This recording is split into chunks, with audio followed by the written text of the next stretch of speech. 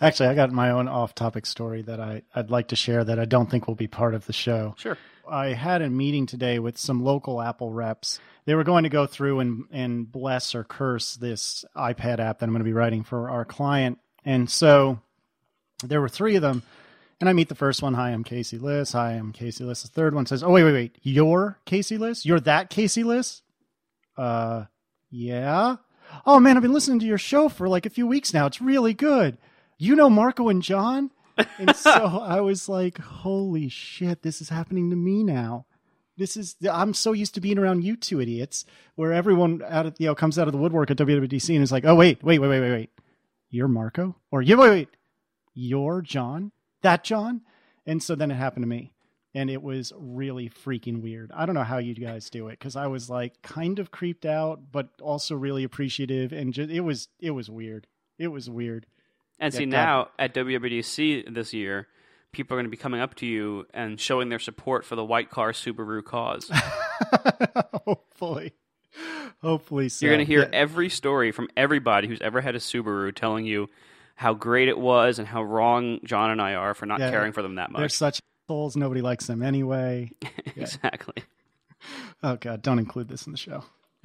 So we do have some follow-up, right? Yeah, we have a little teeny bit of follow-up. But if you'd like to start the follow-up, that's fine. I got a really great one, actually, a while ago. Well, relatively speaking, from Alexander Hoffman. And, we were talking in episode 2 about car costs and affording cars and a nice sports car might be twice as much per month as a more average pedestrian car.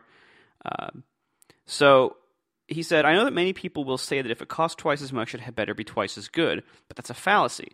In fact, that original amount, for example, $250, may be a steal, providing far more value than the cost. The second half does not need to match that value proposition to be rational and or reasonable. It doesn't need to be the same steal in order to still be worthy. Look at the example of jeans. The first $50 to most people definitely provides more value than the next $50. But a better fit and being more stylish is imaginably worth $50, even if not to you. No need to claim that $100 jeans are twice as good. They just need to see that the next $50 actually buys something worth at least $50 to you. Same for the next $250 for the car. So I think that's interesting. I mean, he's right. Like, a $500 a month car doesn't have to be twice as good as a $250 a month car. It just has to provide $250 a month worth of value to you. Yeah, but $250 worth of value is twice the amount. I mean, it's just semantics, really. Like, if it costs a certain amount, and then you add that same amount, yes, it has to be worth the additional amount, but that's also a doubling because it happens to be, twice the previous number. It's a different way of looking at it, I suppose, because double sounds like maybe different, but I think it's just semantics, isn't it? That's kind of how I look at it. And I mean, to build on that, if you consider that the $0 to $250 a month got you all the way from your Doc Martens to something that will drive you down the road, I mean, what is the next $250 going to do that even puts it on par with being that much better than your sneakers? Does that make sense? Well, it's an upgrade. It's what he's saying is like, it doesn't, to be worth it to somebody, it doesn't have to be twice as good as the base price. It just has to provide that interval worth of value to you. So, right. For me, it's like, I have to have a car anyway. I need a car for my lifestyle and what I do and where I live. So I need a car. So the cost of the car is kind of like non-negotiable, right? I have to have a car. And so I could have a basic car for maybe $300 a month. That would fit my family and not be horrible and everything. So I have to then say, all right, is it worth an extra $250 a month to, rather than having that car, to have this awesome car? So is it worth $250 a month, period? Like, what I'm paying for the base car is less relevant because I have to have that anyway. I'm not saying, this has to be twice as good because, like, to me, it's like that's kind of already a sunk cost. Like, I have to have a car, period. Is it worth $250 more a month for me to have this nice car?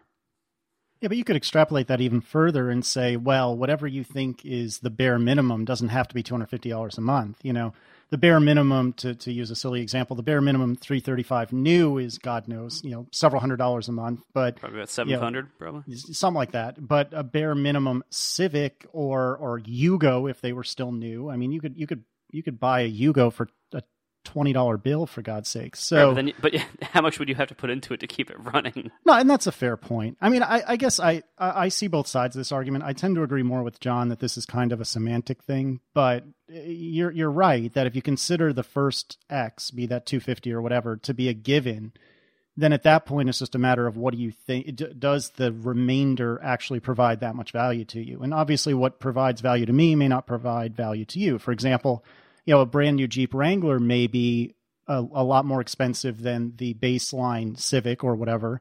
And if I go off-road a lot, that's important, but it's not who I am, and I don't give a crap about that stuff. So instead I bought a 335, which goes quickly and handles well and is cushy and things of that nature. And is white. And is white, which is a perfect segue to some of my follow-up, Marco. Thank you. I don't have any one particular name because I got several pieces of feedback about this. And actually after episode 2 came out, which is a little weird, but several people said to me, or us really, hey, one of the reasons that people buy white cars is because if you live in, say, the Southwest or in Florida or somewhere like there, where the sun beats down and bakes your car for hours on end, having a white car is the difference between getting out of that car drenched in sweat or getting out, as it would be in a black car, or getting out of that car moderately comfortable if you have a white car. To be fair, that is not at all why I bought any of my white cars, but that is a somewhat valid argument. Is it real? I mean, like, I know it makes some difference, obviously, that, whether the car's body panels are very hot or simply hot while it's like sitting around in the sun. But doesn't a lot of the heat on the interior of a car come from the light being let in through the windows? That's my understanding. The roof has a factor too, because you are like, if the roof is absorbing versus reflecting. But I say that, like, the colors of the interior are more about that. So if you have black seats versus having white seats, that will probably make more of a difference for your comfort because you're touching the seats versus just having a white roof and that's reflecting the more of the sunlight's energy from the top, instead of a black one. But like, I don't really care how hot the hood gets, because you wouldn't think that's going to affect the interior temperature as much, or the trunk lid or whatever. It's really, and maybe the door panels. But people who are, Casey's right, people who sent an email, they were all from hot climates and they all said, oh, you got to buy white. Now, I don't know if they've actually tested this, but presumably they live there and they believe it, whether it's a real thing or not. It's kind of like those coffee Julie things. You should get someone down there to get two identical cars, preferably with the same color interior, but one white, one black. That's going to be hard in itself because they usually give you different interiors of those very different exterior colors, and do some actual tests with them in the sunlight and see how it goes. Yeah, but who are we going to get to go to Florida? Not to be Florida. Any place in the Sun Belt. Nobody wants to go to Florida. Someone on this podcast has relatives who live in Arizona, I'm sure. Actually, yeah. Yeah, but we're not going to bring our cars there. Okay, Grandma, buy 2 cars, all right? One white, one black. Same color interior. I'll tell you what. When I was last in Arizona, I rented this, by the way, I hate this so much. Whenever I have to travel somewhere and rent a car, I always try to get something reasonably fun. And so you go to like Enterprise or Budget or Hertz or whatever, and they always have like the premium sedan category. That's usually what I opt for because it always says Nissan Maxima, Chevy Impala, or similar to describe this category. And the first time I rented a car of this category, they gave me a Mini. And I was like, it was for a Christmas trip that we were taking upstate from Brooklyn. And I was like, this isn't really going to work. Well, this is our premium sedan. Okay. Well, the stuff I'm bringing won't fit in a Mini. This is nothing like a Maxima or an Impala. It's not even close. Just because it costs a little more, they called it a premium sedan. So, and we can do a whole episode on the Mini. But so I convinced them to give me anything else they had, and the only thing they had was a giant white SUV, which I had to drive that for a week, which is terrible. But so when I went to Arizona, the premium sedan there, so hoping for a Maxima. Nope, get out there. It's a black Avalon. The Avalon is surprisingly unfun. but it was actually a really nice car. Like throughout the week, I You were surprised by an Avalon not being fun? Yeah, I was going to jump on that too, and I thought I'd just be quiet. The I was Avalon more- is the Japanese old person's car. They said, what do old American people in America like to drive? Those big boaty cars with a bench front seat. We can make one of those, can't we? And they said, all right, here you go. I was more surprised because it was actually like I didn't mind driving it relative to the rest of Arizona. Arizona's a weird place to begin with. Like one of the so I didn't mind driving it, but it's actually a pretty fast car. It just was not fun at all and had no feeling. But I wish that rental agencies would rent you specific models. Like that's one of the reasons why I like Zipcar so much. Because you pick the exact model of car that you want. You even pick the color. I mean, like you pick exactly the one vehicle that you are renting, and so you know in advance what you're getting into. You have some control over that, and you can see what's available in like different Zipcar garages and parking spots. Whereas with rentals, they always have those crappy categories, and you never get what you want. Have you ever rented a car and gotten something that you were very happy with? I haven't. I'm happy when it doesn't smell. I have low standards. So please don't let it smell like someone smoked in this car when they weren't supposed to. Don't let someone have left a cup of coffee or milk in the back seat and had it bake in the sun. I just want it to be clean. I want it to run. That's it. I can get behind that. All right, do you want me to pitch a topic here? That sounds kind of dirty. All right, before you do that, I had one piece of follow-up to that please I'm trying to organize here. We're talking about dual clutch versus single clutch, and I, in typical fashion, did not remember the details of which supercar maker was sticking with single clutch versus dual clutch, and was talking about how the single clutch is more harsh, than the dual clutch, but they don't care that it's harsh if you're making a supercar. So Robert Stewart wrote in to say that, and I was saying that it was because the single clutch was faster, and he said, really, dual clutch transmissions shift faster provided you're going into the gear that the computer thinks you're getting into, because they have that the second gear all ready to go and queued up for you if you're shifting in a predictable pattern. And I think this was his email. I'm looking for it in the text here while I'm reading it, but it was him or someone else was talking about how single clutch has the advantage of being predictable. It doesn't matter what gear you shift into or when, or what any computer thinks you're going to do. The shifts always take the same amount of time.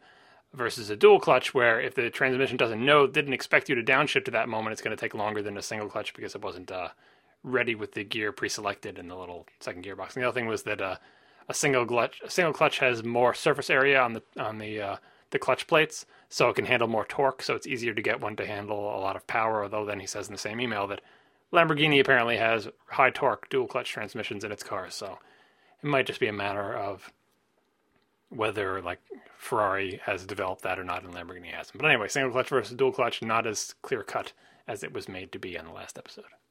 And actually, building on that, you had talked about, well, who is it that has single clutch gearboxes to this day?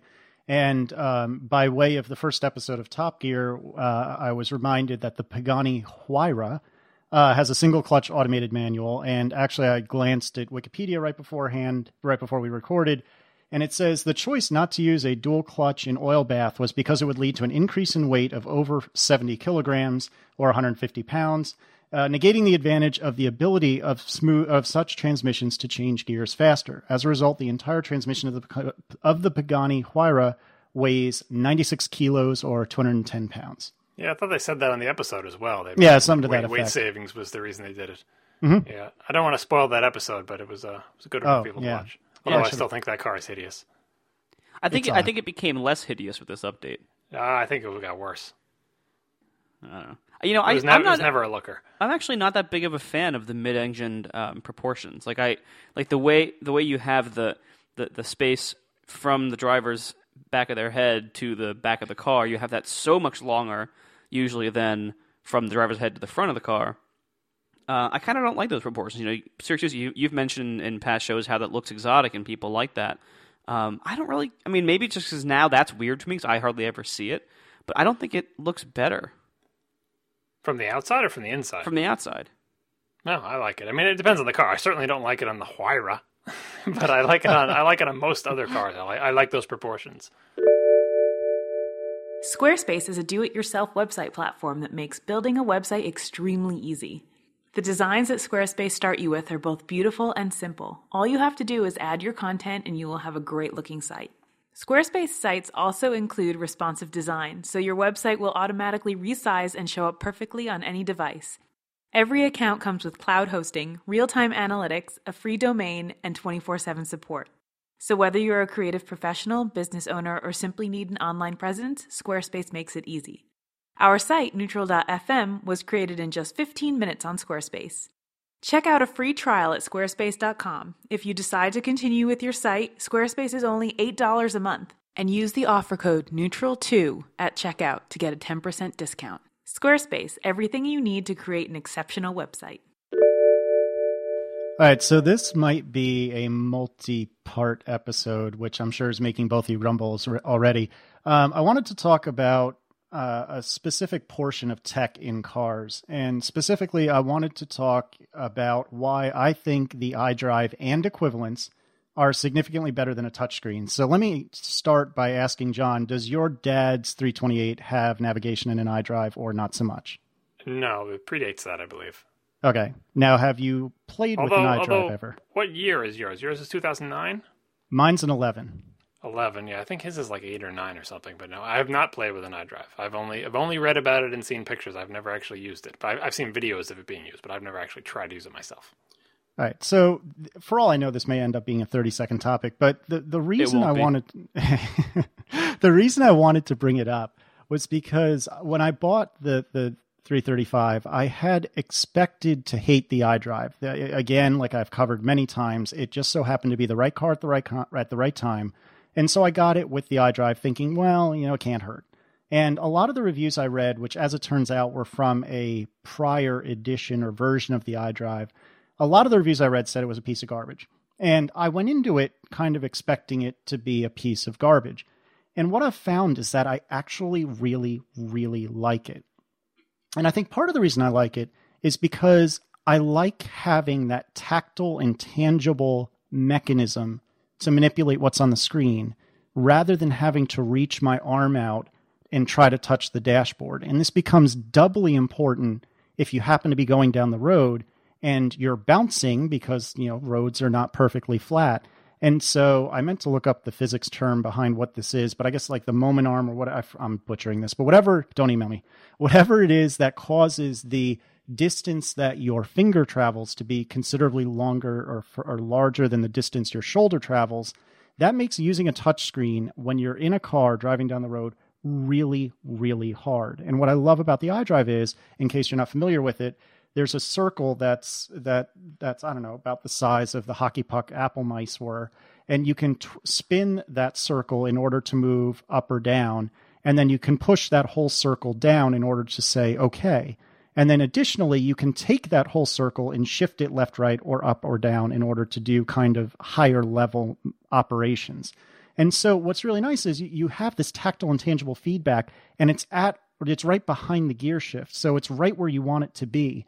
And we could talk about the software here in a second, but I just think that it struck me after using it for a month or two that this was so much a better approach than having to reach out and touch a touchscreen, no matter if it's iPhone-like with swipes and pinches and zooms, no matter if it's a 75-inch touchscreen like some of the new American cars have, or if it's a little tiny touchscreen. It just seemed better to me. And I don't know, Marco, if you have experience, like I don't remember if Tiff's car has nav or not, and whether or not it's a touchscreen. So I'm really looking for you to I'm looking for you to tell me either I'm nuts or that I'm right. So I think, I'm sure John will disagree with me, I think you're 100% right on everything you've said so far, on that topic at least. Still not crazy about the white Subarus, but I currently, because I've had a quarter life crisis, I currently own 3 vehicles in our household. We have my 328, we have Tiff's IS250, and I have a 1M. And that's a whole separate topic right there of the benefits and drawbacks of having multiple cars per person. But so my 328 doesn't have iDrive. The 1M does, and Tiff's IS250 has the Lexus touchscreen system. And then recently I spent some time in my father-in-law's new Lexus RX 350, one of the RXs, the big SUVs, and that has a new system which is interesting. So iDrive with BMW is, as you described, a little kind of like iPod-like wheel next to the gear shift, and that works pretty well. It's limited in like things like entering text, where you have to you move it. It's almost like picking a number from a rotary phone dial. You, to type in text, you have to turn the wheel around the circle, and it points to a letter, and then you pick it by pushing in. So that kind of sucks. Other than that, though, I find iDrive very good because it's very responsive. When you move that wheel, the selection you have on screen, it's a very iPod-like interface where you have depths of menus. The selection you have on screen changes instantly. Even if the thing that it's changing has to load something, you get that instant, immediate user interface feedback that your input was recognized. And the wheel itself also has notches. So when you're turning it, I turned 2 notches, it's going to go 2 spots. And sure enough, on screen it does. So there's all this feedback in the system that lets you know that you're in control and that it's responding to you, which is very, very important. Especially since and the notches actually were a very good point that I didn't even consider. So this way you can glance at the screen, know that you're trying to go 2 notches down, and look away from the screen, slide down 2 notches, and commit, and know, just like you were saying, know exactly where you are. Exactly.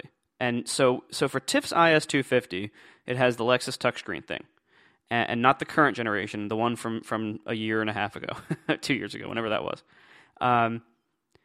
And Lexus always says, as a result of me always going to car dealers as much as I can with my family members, and TIF's parents having had a lot of Lexuses over the last 20 years or so, and TIF now having one, I've been to a lot of Lexus dealers, or I've been to a few a lot of times, and they always are bragging about how their system is getting faster. And, this new one is way faster than the old one.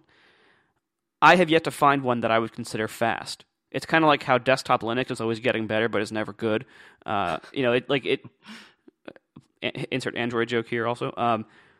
It's always it's always getting better, but you try to use it and you're like, oh my god, this is terrible. So the main problem with TIF's touchscreen is that it's just so ridiculously slow to respond to everything.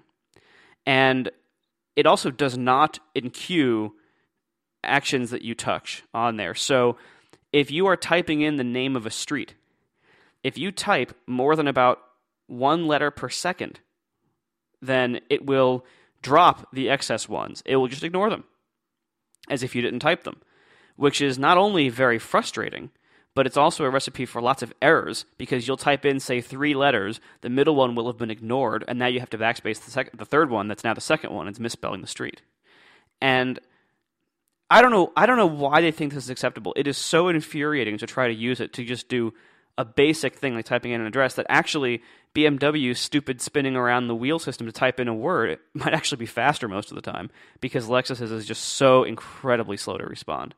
And so that's the old system. The new system now that my father-in-law's new SUV has in the RX 350, they've actually now moved towards kind of a hybrid, the hybrid point between BMW's iDrive and things like that. Like, I know Audi has something very similar to iDrive, where they have like a little controller near the transmission stick and a few buttons around it, and Audi also has like a weird hand recognition thing. It's kind of like the writing area on a Palm Pilot, where there's like a little square next to Audi's little controller where you can handwrite individual letters one at a time, and it will attempt to recognize them. I tried it in a dealership, and I couldn't type in my own street name. I couldn't write it in. I tried their speech recognition. It didn't recognize that.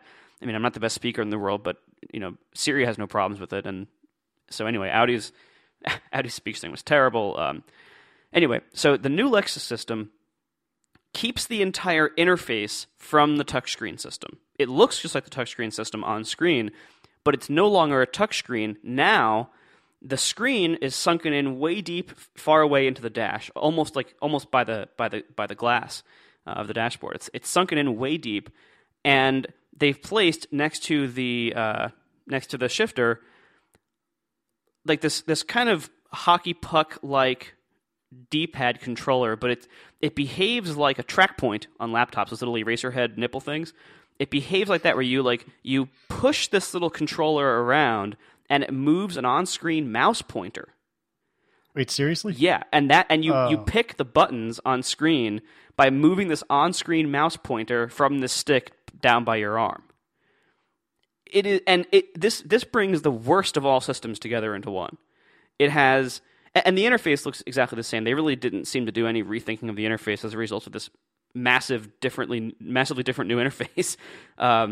It's the same interface that I've seen on every Lexus and many Toyotas since then. And it's just, now you have a mouse pointer and a little mouse-like thing that you have to use to control it from the stick. I don't know what they were thinking. That sounds terrible. It really John, is. I'm waiting, John, for you to level the two of us and drop some sort of bomb. You know, just because I haven't used the iDrive, that's certainly not going to stop me from having an opinion about it. Naturally. So, here, if I had a thing with iDrive, the current version, I think my first complaint would probably be because I have very long arms and because the thing is set back behind the shift lever. I would probably complain that I bump my elbow when I'm trying to reach backward for it, because when I push my arm backwards and my arm the back of my tricep hits the seat back, it can't go back any farther. I have that problem, with trying to shift down into like second or fourth or, sixth. Well, sixth is a little bit farther out, where shifters aren't far enough forward for my long, forearm. So when I shift backwards, my elbow bumps. So it would be a pain for me to have to reach behind the shifter for anything. Because like I said, even just shifting to second, sometimes I feel like I have to do the last bit of the shift into second with my wrists because I can't bring my arm back any farther, you know what I mean? Wait, can I save you with some real-time follow-up? Yeah, go ahead. Many of the new BMW models, including the new 3 and 6 series, put the iDrive thing a little bit to the right of the shifter, not behind it. Yeah, that would be better for reaching. But so for I like the idea of the little notches where you can tell how many steps you're going. But the main problem with all of these systems, and I would agree that the thing with the cursor is like, we can quote Steve Jobs, if you see a cursor, they blew it. Because I don't know what they're thinking there. That's just terrible. It's bizarre.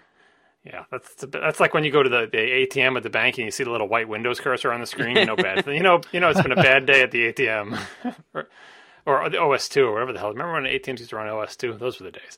Anyway, the main problem with all these things is that they're trying to do kind of what Steve Jobs said. With the like, if you make a phone and we have to pick what kind of buttons we have on the front of it, we can never change that until we ship another phone. But if we make it all a screen, then we can have any kind of keyboard we want, a special keyboard for inputting, domain names with a .com button and typing things and numeric keypad and all that stuff. So, if we put a screen in and we just have some cool way to control that screen, a sort of, we can have some way for you to control it so you don't have to take your eyes off the road. So we got the little notches so you don't have to pick your arm up like Casey was saying to hit a touchscreen because it's harder to do that.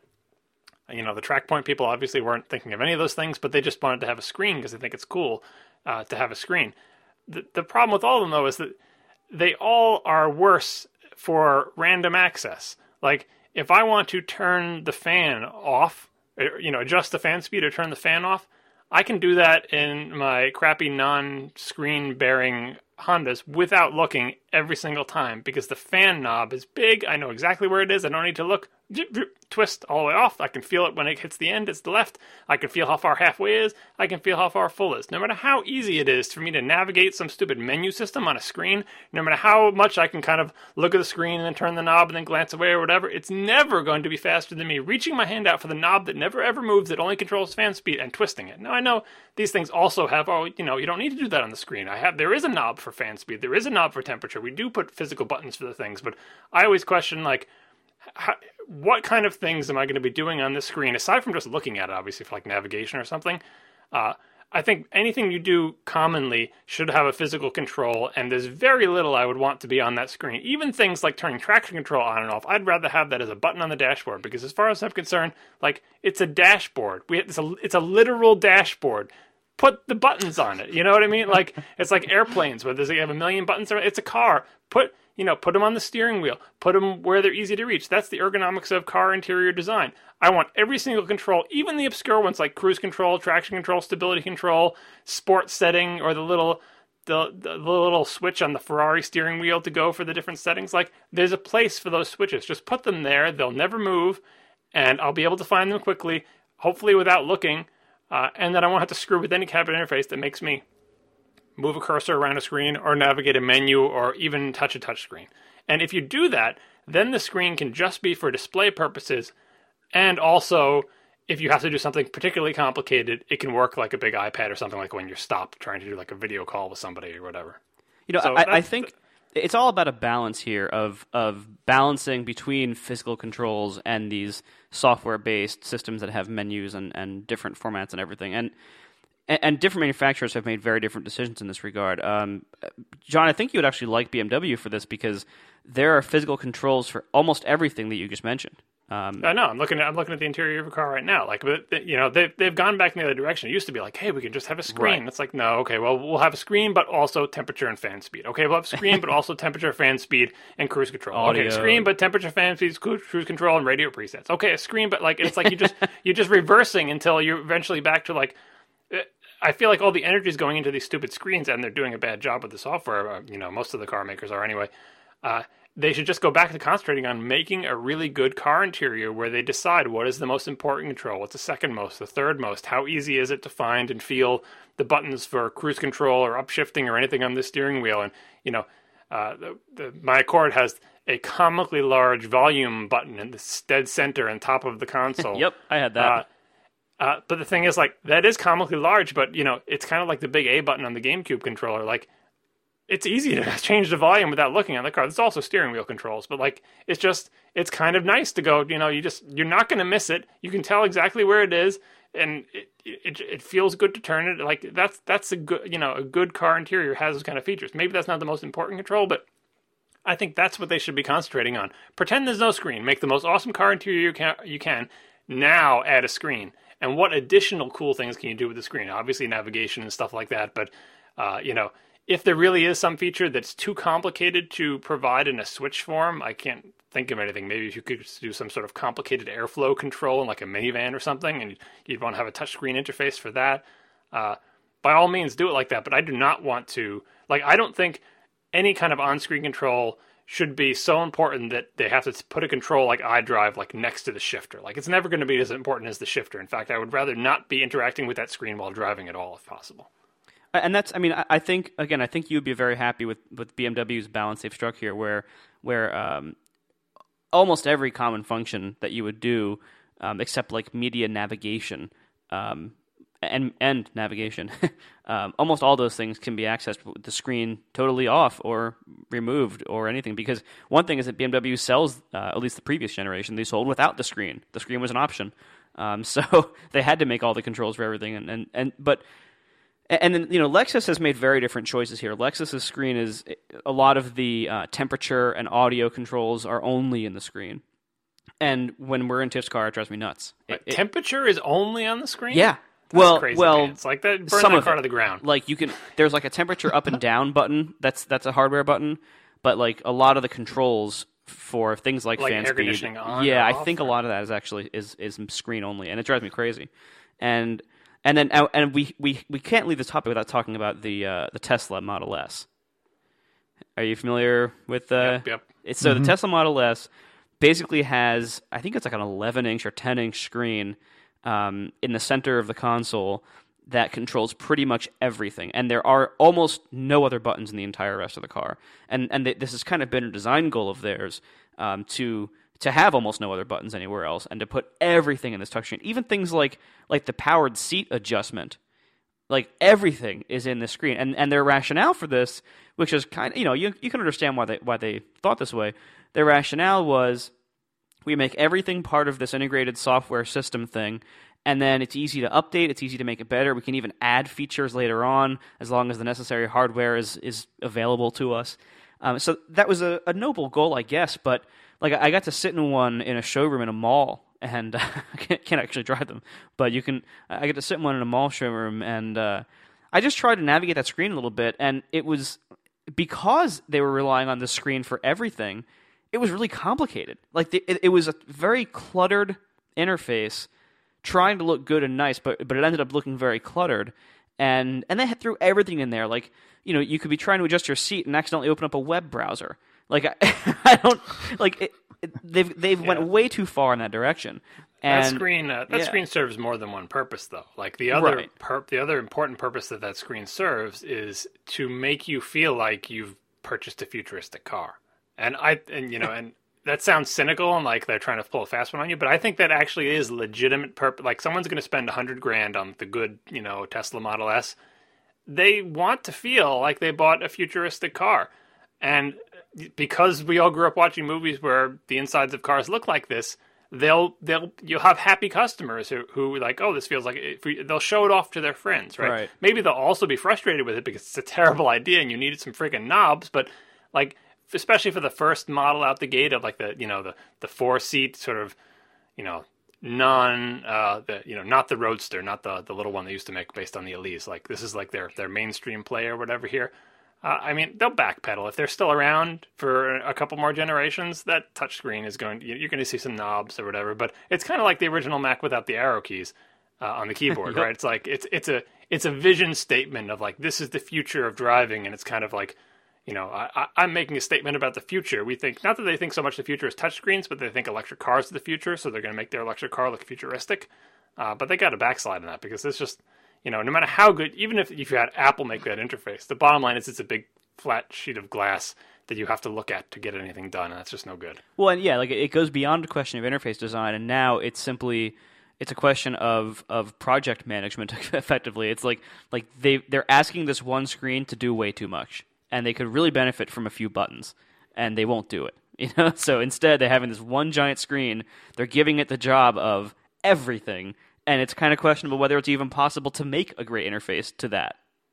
Yeah, because there's no physical feedback. The place where I think the screens have a place is, and the Tesla does this as well, and a lot of other cars are doing this, is replace the thing that has all like the dials and everything. Fine, replace that with an awesome looking screen. It's sunken. It can be in a place where like the brightness isn't a concern. Like it's sunken in the dash, and make awesome looking computerized displays for speedometer, tach, all that stuff. And I think some cars have done that. Was it the Lexus LFA that did this? Maybe Casey would know. Because regular needles couldn't keep up with the revving of the V10 engine they have in there. It would rev from I kind of believe it because those needles lag.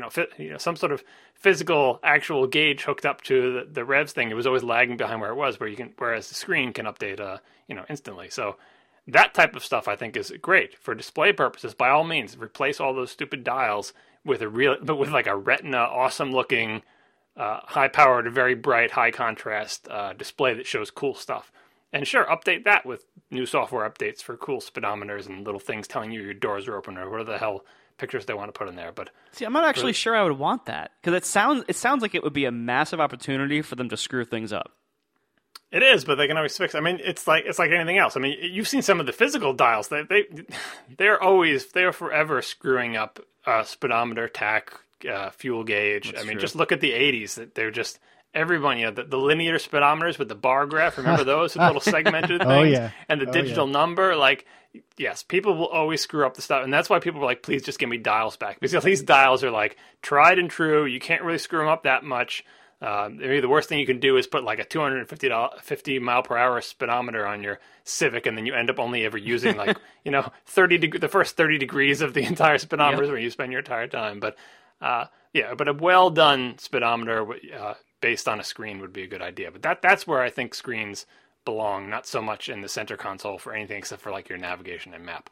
And speaking of the media stuff, like that's a tough nut to crack, and because that's a place where you can't get away with a tuning dial and presets. Like you want to be able to scroll down to, your favorite band or your favorite playlist or whatever. And the only way to do that without a touchscreen is to do some sort of voice recognition. And they're also forever trying to do that. And Apple has the new Siri integration with the various car makers and stuff. So they'll keep working on that.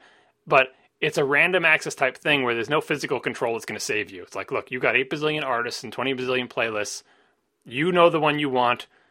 There's no button you can push to get it because you just have too many of them. You're just going to have to scroll or speak, or have your the best interface to that I've found is just have a spouse next to you and tell them which song you want, and then they will sit there on the iPod screen or whatever, find it and play it, and you never have to take your eyes off the road. Spouses, highly recommended. Highly recommended. Well, it's funny to kind of go back and then forward a step. One of the things that I've learned about iDrive is that the initial version that nobody liked, that everyone felt was crummy, part of the problem they felt that was because there were so few buttons involved. And like both of you guys were saying, with time, they've kind of reverted to buttons. And so if you were to look at pictures of early iDrive systems, back when it was the CCC, the car communication computer, that system usually had only one or two buttons associated with it other than the iDrive stick or whatever it's called itself. Whereas the one that I have, and I believe it's the same in Marco's M, it's got the spinner, the stick, whatever you want to call it, and I want to say 7 other buttons. So there's a button to go straight to telephone. There's a button to go straight to radio, to go straight to CD, navigation, and to go straight to navigation. And then there's also a general home button. And then there's, I think, a back and an option key as well. And that sounds really complex, but it actually makes it considerably easier. In typical BMW fashion, they've actually added way too many buttons for most people, but us nerds can figure it out. Yeah, and that's actually a very good point, is I'm curious what a non-dweeb would have to say about all this. And kind of to that point, one of the things that I discovered on my car is that it's got what appear to be 6 radio preset buttons. And because I'm a big enough nerd that I actually read the owner's manual once I got it in order to learn all these kind of obscure one-offs, you can actually have those preset buttons, rather than do radio presets, be presets to menus and things within the iDrive. So what I've done is I've set up to call Erin, to call my wife, as the very first preset. So if I mash down on the first preset, it'll call Erin. The second preset, I think, sends me home. So, it automatically has keyed in my home address. And so all I have to do is hit the second button and it's going home. The third button, and this kind of also speaks to software updates, I actually had to get an update for the car, a software update for the car. And with that came... Which is hilarious. Which is weird. But with that came, now the car can actually communicate with my iPhone and show me text messages on the iDrive. Now, there's a pretty legitimate argument that I shouldn't be reading text messages on the iDrive, but be that as it may, the third button brings me to my messages. And then the fourth button I have, fifth, and sixth buttons I have for various other and sundry things. But I think having those buttons, both the ones around the stick to go straight to telephone, straight to nav, etc., as well as having those user programmable buttons that look like radio presets, that makes the iDrive that much easier to use. And the other thing that I really like having the iDrive for, and this is kind of building on what you were saying, John, is for things that you can't just slam into a teeny tiny display on the dash. So in the BMWs, it has a little teeny display in the dash. But for example, if a tire gets low on pressure, or if there's a alarm because it's cold outside, rather than just seeing a snowflake in the dash and assuming you know what that means, on the iDrive it can say, hey, it's 37 degrees out, be careful. Or, hey, this right rear tire is low, you should drive 50 miles and no more, you should do it at 55 miles an hour and no more than that, as opposed to just seeing a picture of the car and a red tire in the back. And so having that feedback is really nice. And the final thing that makes it really, really nice is the integration with BMW apps, BMW Assist, which is kind of like their OnStar. And so that avoids Marco's pitfall of doing the rotary phone address dialing, because what I can do is I can go onto Google Maps, find an address, and actually have Google send that to the car, so it's waiting for me by the time I get there. And if I didn't have any one of these features, I'd probably still like the iDrive, but if all of those features went away, I think I'd hate it just as much as the early iDrive adopters did. And then the other thing I wanted to briefly bring up is, I don't know if you guys have looked into the Corvette C7, but John, that has the dash that you're describing, where it's a completely configurable dashboard, so you can have the speedometer and the tachometer, or you can have a G meter, or you can have many other things. And I think you can change so that in one view that the speedometer is huge and the tachometer is small, maybe if you're just cruising around. In another view, you can do the reverse because you're on the track and you care about how quick you're shifting, or when to shift, not how quick you're going. And I think you're absolutely right that really in a perfect world, that's where the screen belongs, not necessarily in the center of the car. I could not disagree more. Okay, why? Well, okay, so as a programmer, as I said, like, it's one more thing to screw up. To expand on that a little bit, as a programmer, generally speaking, I hate software. And I know that sounds weird, but the reason I hate software is because I know how hard it is to get software right, and I know how many times for how many products and services the software is so bad and so wrong. And iDrive and all the navigation systems I've seen so far, I would not describe any of them as great. In fact, I would have a hard time even describing most of them as good. iDrive, I might call good. But the reason why, like you, before getting a BMW, I had heard all sorts of things about how horrible iDrive was. So I went into it with very low expectations. And I've been pleasantly surprised by it, like you, partially because my expectations were so low.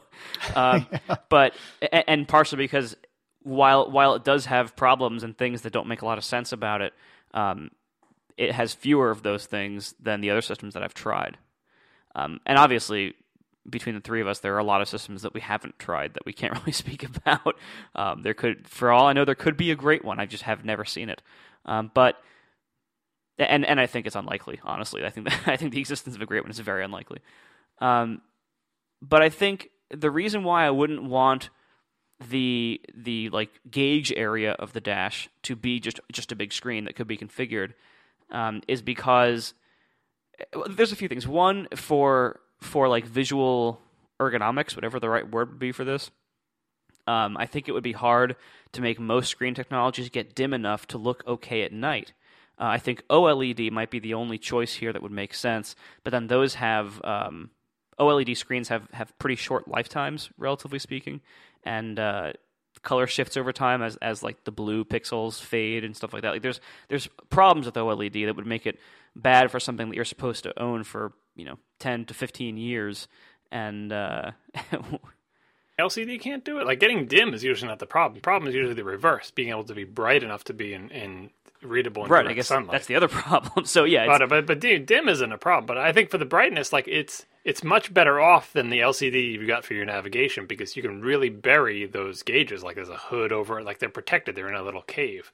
And I think technology is good enough now to make them really bright. And I think even for physical gauges, I'm sure we've all driven a car where the physical gauges during a certain time of day become not particularly visible. Like it's not, when you turn on the headlights, like the backlight comes on, but they're not that visible. When you turn off the headlights, they're too dim. There's, even for physical gauges, there's times of day where they're difficult to read. I think a good display, but I mean, it depends on what they are. You ever see the white on black and white reversing ones? That was a trend a decade ago or so. Yeah, remember those? My Maxima had those actually.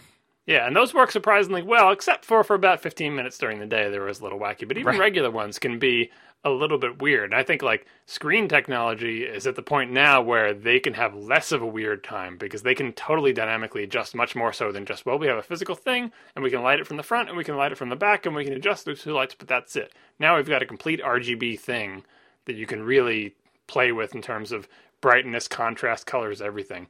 And throw a light sensor on it, it can detect what its surroundings are and everything. Well, I think if you go really far with it, and you make it more like a computer or like an iPad or something, if you go so far with it that people can kind of make their own and customize and make their own themes and make their own arrangements, then a lawsuit waiting to happen. Exactly. So if you could do that, then you could rely on people with good taste making these kind of things and post them online, so you could use something with design with I think good that taste. is the future, though. I mean, like it's like I talked about in that blog post recently. Like all these things that used to not have anything to do with software, like it's inevitable that software will become an important part of it. I know you're saying you hate it because you know how badly everyone does software, and that's true. It's because all these companies that used to not have to do anything with software, or like do a minimal thing with software, like one guy off in the corner was working on software, inevitably they will either go out of business or they're going to have to get good at doing software, because this thing they were making that used to be all about everything but software is going to become an important. It's kind of like safety. Like safety was like, yeah, whatever, you're fine.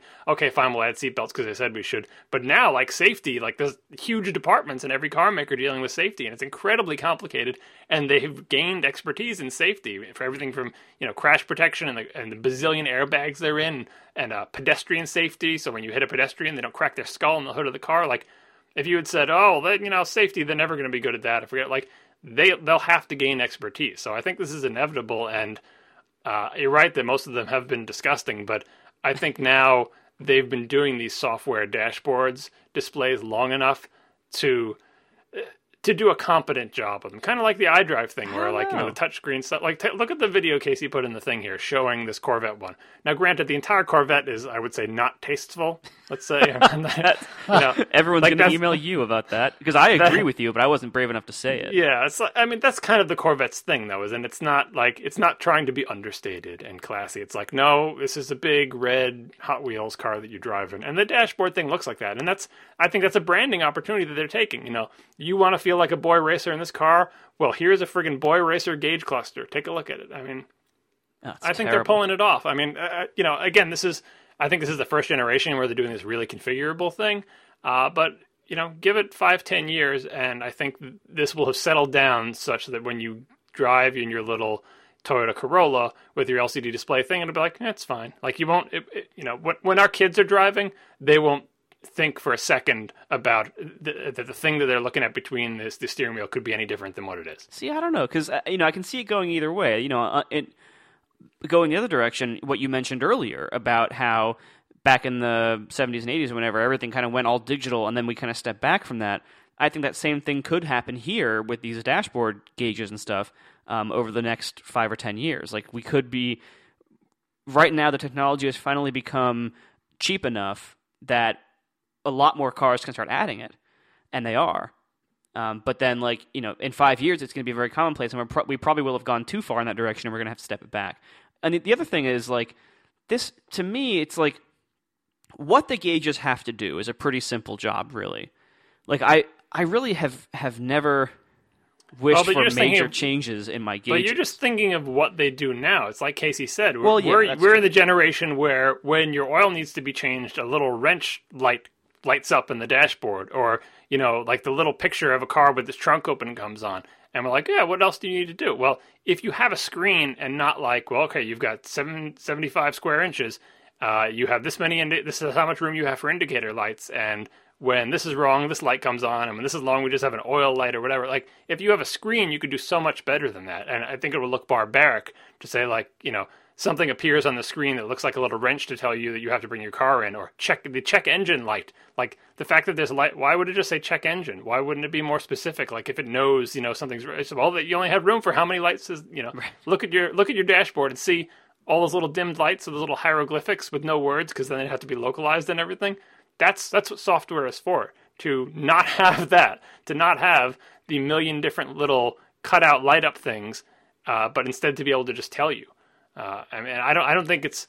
You're right. This is going to be some exuberance and ridiculousness, and I think like the Tesla is an example of that. Like, the first generation is always going to be silly, kind of like the first generation of people who had access to word processors that could use fonts, and they went crazy, and every single newsletter had 8,000 fonts in it, right? But we settled down, right? And we didn't settle down by going back to movable type, right? We settled down by just taking the tools that we had and getting them under control. So I don't think it's not like physical controls versus, because again, we're talking about something you just look at. It's just an information display. This is going to be a screen, and there's not going to be any backsliding to gauges. Well, I have three counter arguments. One is that, again, I really do doubt that they will be tastefully designed, and I think that's a bad thing. Some for will a long eventually. Time. Maybe in 10 years. So that's one. Number two is, I think making this all software will inevitably make it more complicated and more to deal with. It's going to be there's going to be some things that it's going to do worse than the gauges, at least for the first few generations, as the technology catches up to the old analog, the way technology always does.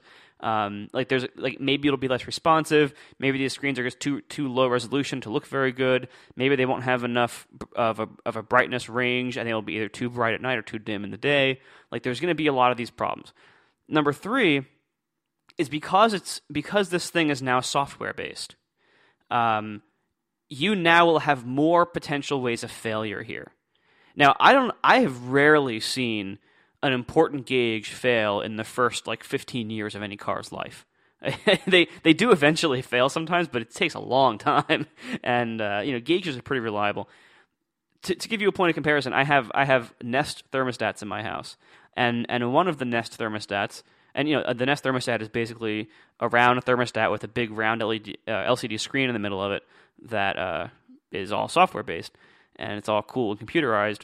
But now one of my thermostats has 2 rows of hot pixels. Now, that's a problem that most people never have.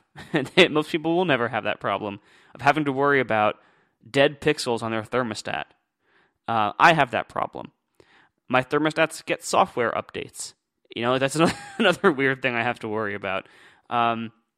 There's more complexity when you make something that was a simple device into a software computer device, and so you get more features out of it too. I mean that's happened with everything in our lives. Just think of your television. I never used to get software updates to my television when I was a kid. You turned the TV on, it got a picture, it didn't. You adjusted the rabbit ears and you turned the dial from 2 to 13. And then you're gonna add software. It's gonna be complicated. Now my TiVo gets software updates. Yeah, it's way more complicated and flakier and more annoying. But boy, it does a hell of a lot more than my TV with the rabbit ears. And that's how technology goes. It is more complicated. There's more things that can go wrong. It seems a little bit silly. It's different than what it used to be. But in exchange for that, you're getting something better. You're getting something better than the little wrench light. You're getting something better than the check engine light.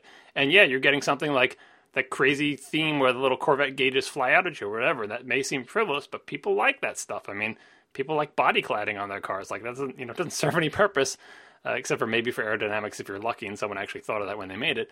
But people like those type of things, so I think it's going to happen, and I think it will be a net positive. It will allow the car makers who have bad taste to flaunt that bad taste, but it will also allow the car makers to, it's like anything else. It will allow the car makers who want to have understated elegance to hopefully gain expertise so they can express their brand through this screen. And I think that the C7 Corvette, it's expressing its brand through that screen. We just don't like its brand, but it's expressing it. I would agree. And I would actually even double down on what you just said in the sense that having this software does enable some really fancy new things like a heads-up display, which is actually a win in many different levels, including safety, because you don't have to look even as far down as your gauges in order to see how fast you're going or when you should shift or whatever. And another thing I wanted to just quickly bring up, which just melted my brain when I read it, is I was building an M5 online just for grins and giggles, and I think this is true of cars other than the M5, but one of the options was M5's speed limit info, and I actually copied down verbatim what it said on the website, and it said, displays the posted limit in the instrument cluster as well as the head-up display if so equipped, which in and of itself is kind of unremarkable. A special camera captures the speed limit posted on signs. A control unit then processes this information together with the data on the onboard navigation system.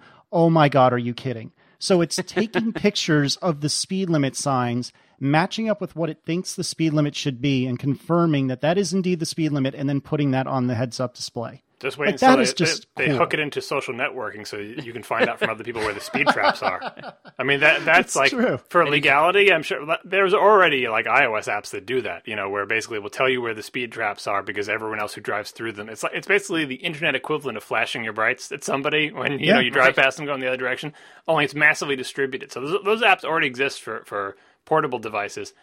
If automakers could get away with putting them in and not being sued by municipal police departments, they probably would. But it's like fighting the tide. Eventually, once we're just so accustomed to software just being like right now, basically we're so accustomed to software being on our phones, so apps and software on the phone, that ship has sailed. We're not going to go, you know what? I would rather not have apps on my phone. Let me go back. It's never happening, right? Now we're just arguing about which apps. Eventually, that'll happen on anything that has software, and maybe not your refrigerator, but certainly your car.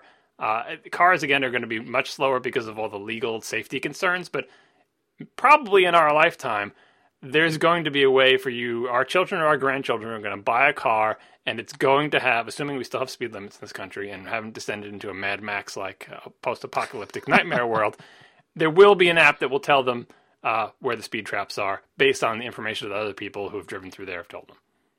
I think, going back a second, it's important to distinguish. You're right, John. This ship has sailed with a lot of this stuff. Going back a second, though, to the speed limit thing, and by the way, that is a feature on every 5 Series, and I think even 3 Series has most of those features.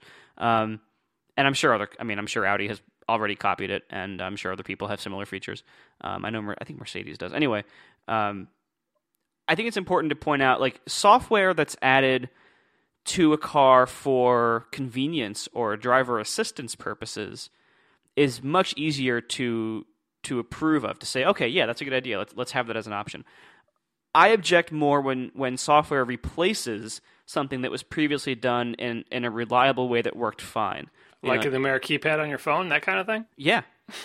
I mean, but again, you would not give up your iPhone if you could get, you know what you'd be sacrificing. It's Right. much easier for me to, like, the reason that went away on a phone is because it said, okay, well, yeah, it's annoying to type in numbers on this thing, but you're not going to type in numbers. You're going to scroll to your wife's name and tap it with your thumb, and isn't that better? And you're like, oh, all right, I guess I don't need the numbers anymore. There's always something you're trading in exchange for the thing you're familiar with. So I think certainly.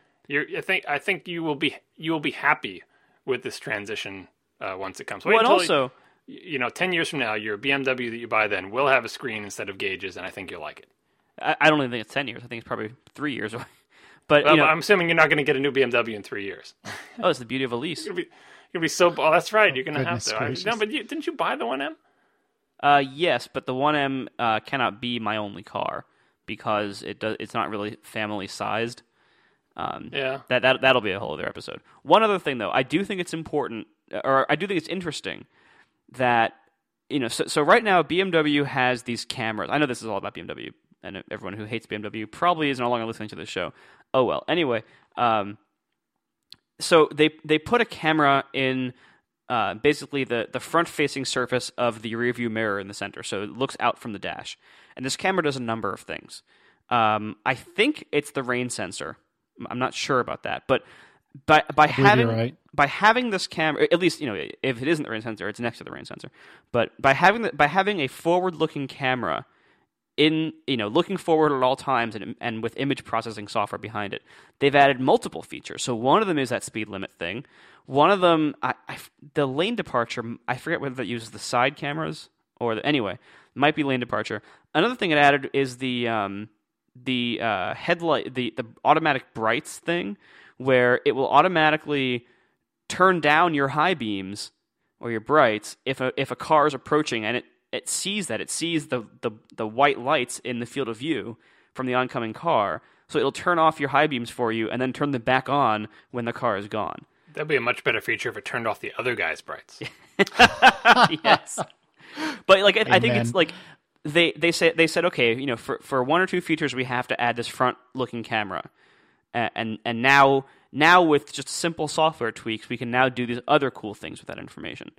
So I think over time that's going to be really exciting. Is as cars are getting these additional inputs and computers that are very sophisticated that can process things with these inputs and do clever things with them, I think that's where we're going to see major advances in safety and convenience and just cool stuff, because software can be used there to great benefit without really losing much. What if the forward-looking camera, what if you had an accident, it saved the last 20 seconds of whatever was just happening for you, so you could look at it on video.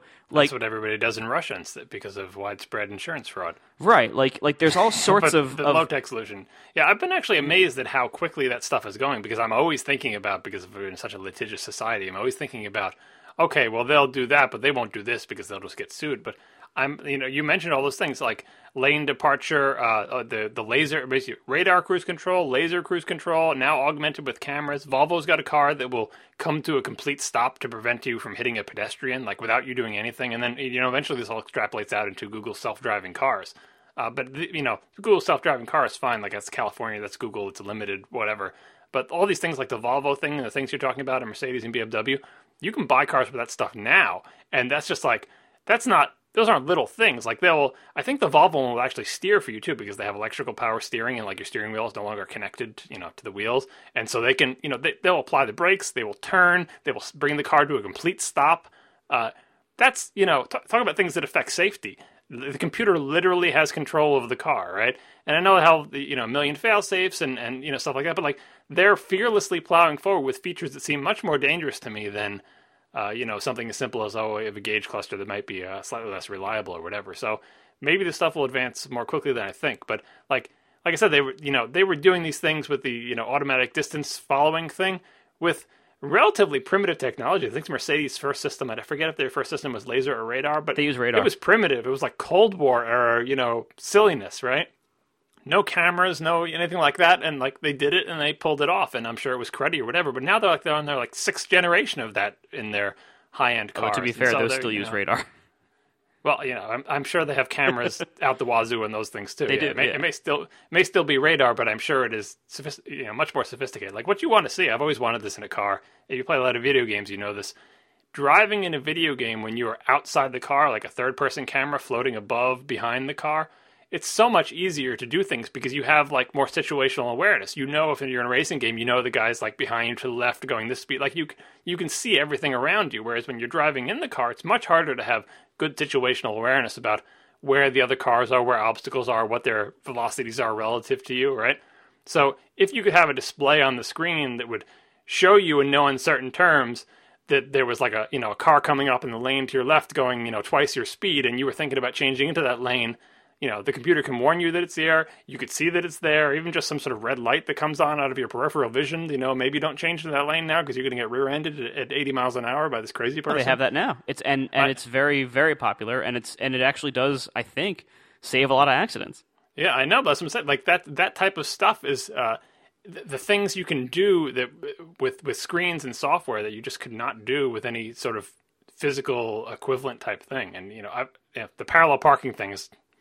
Yeah, like I said, this leads to self-driving cars. It's like, well, this Lexus will parallel park itself for you. Isn't that great? But, does that mean no one's ever going to learn to parallel park again? But then you can argue that no one knows how to do that now anyway, so it'll be a blessing. Yeah. And just think what we have to look forward to, a world of a bunch of Lexuses driving the way Lexus was programmed to drive. It will still be an improvement. I still say these computers will drive better than the average human driver.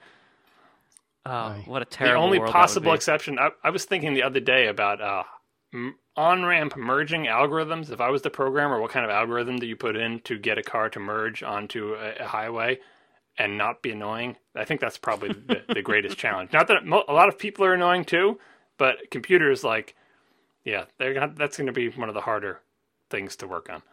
And then you're always going to have that one guy who's in some ancient Buick who goes up the ramp at 30 miles an hour and goes to the very, very end of the entrance lane and just sways himself in there. Just as the lane ends, he just uses the lane marking like a funnel. Just whatever's there, oh well. Well, it's better than the BMW driver that passes that marker and then goes on the shoulder because he or she is more important than anyone else on the road. Well, then they get a flat tire from the debris that's on the shoulder. That's how that works. Test out those run flats. Hooray. That's it. You want to end it? That's it. Yeah. I think we're good.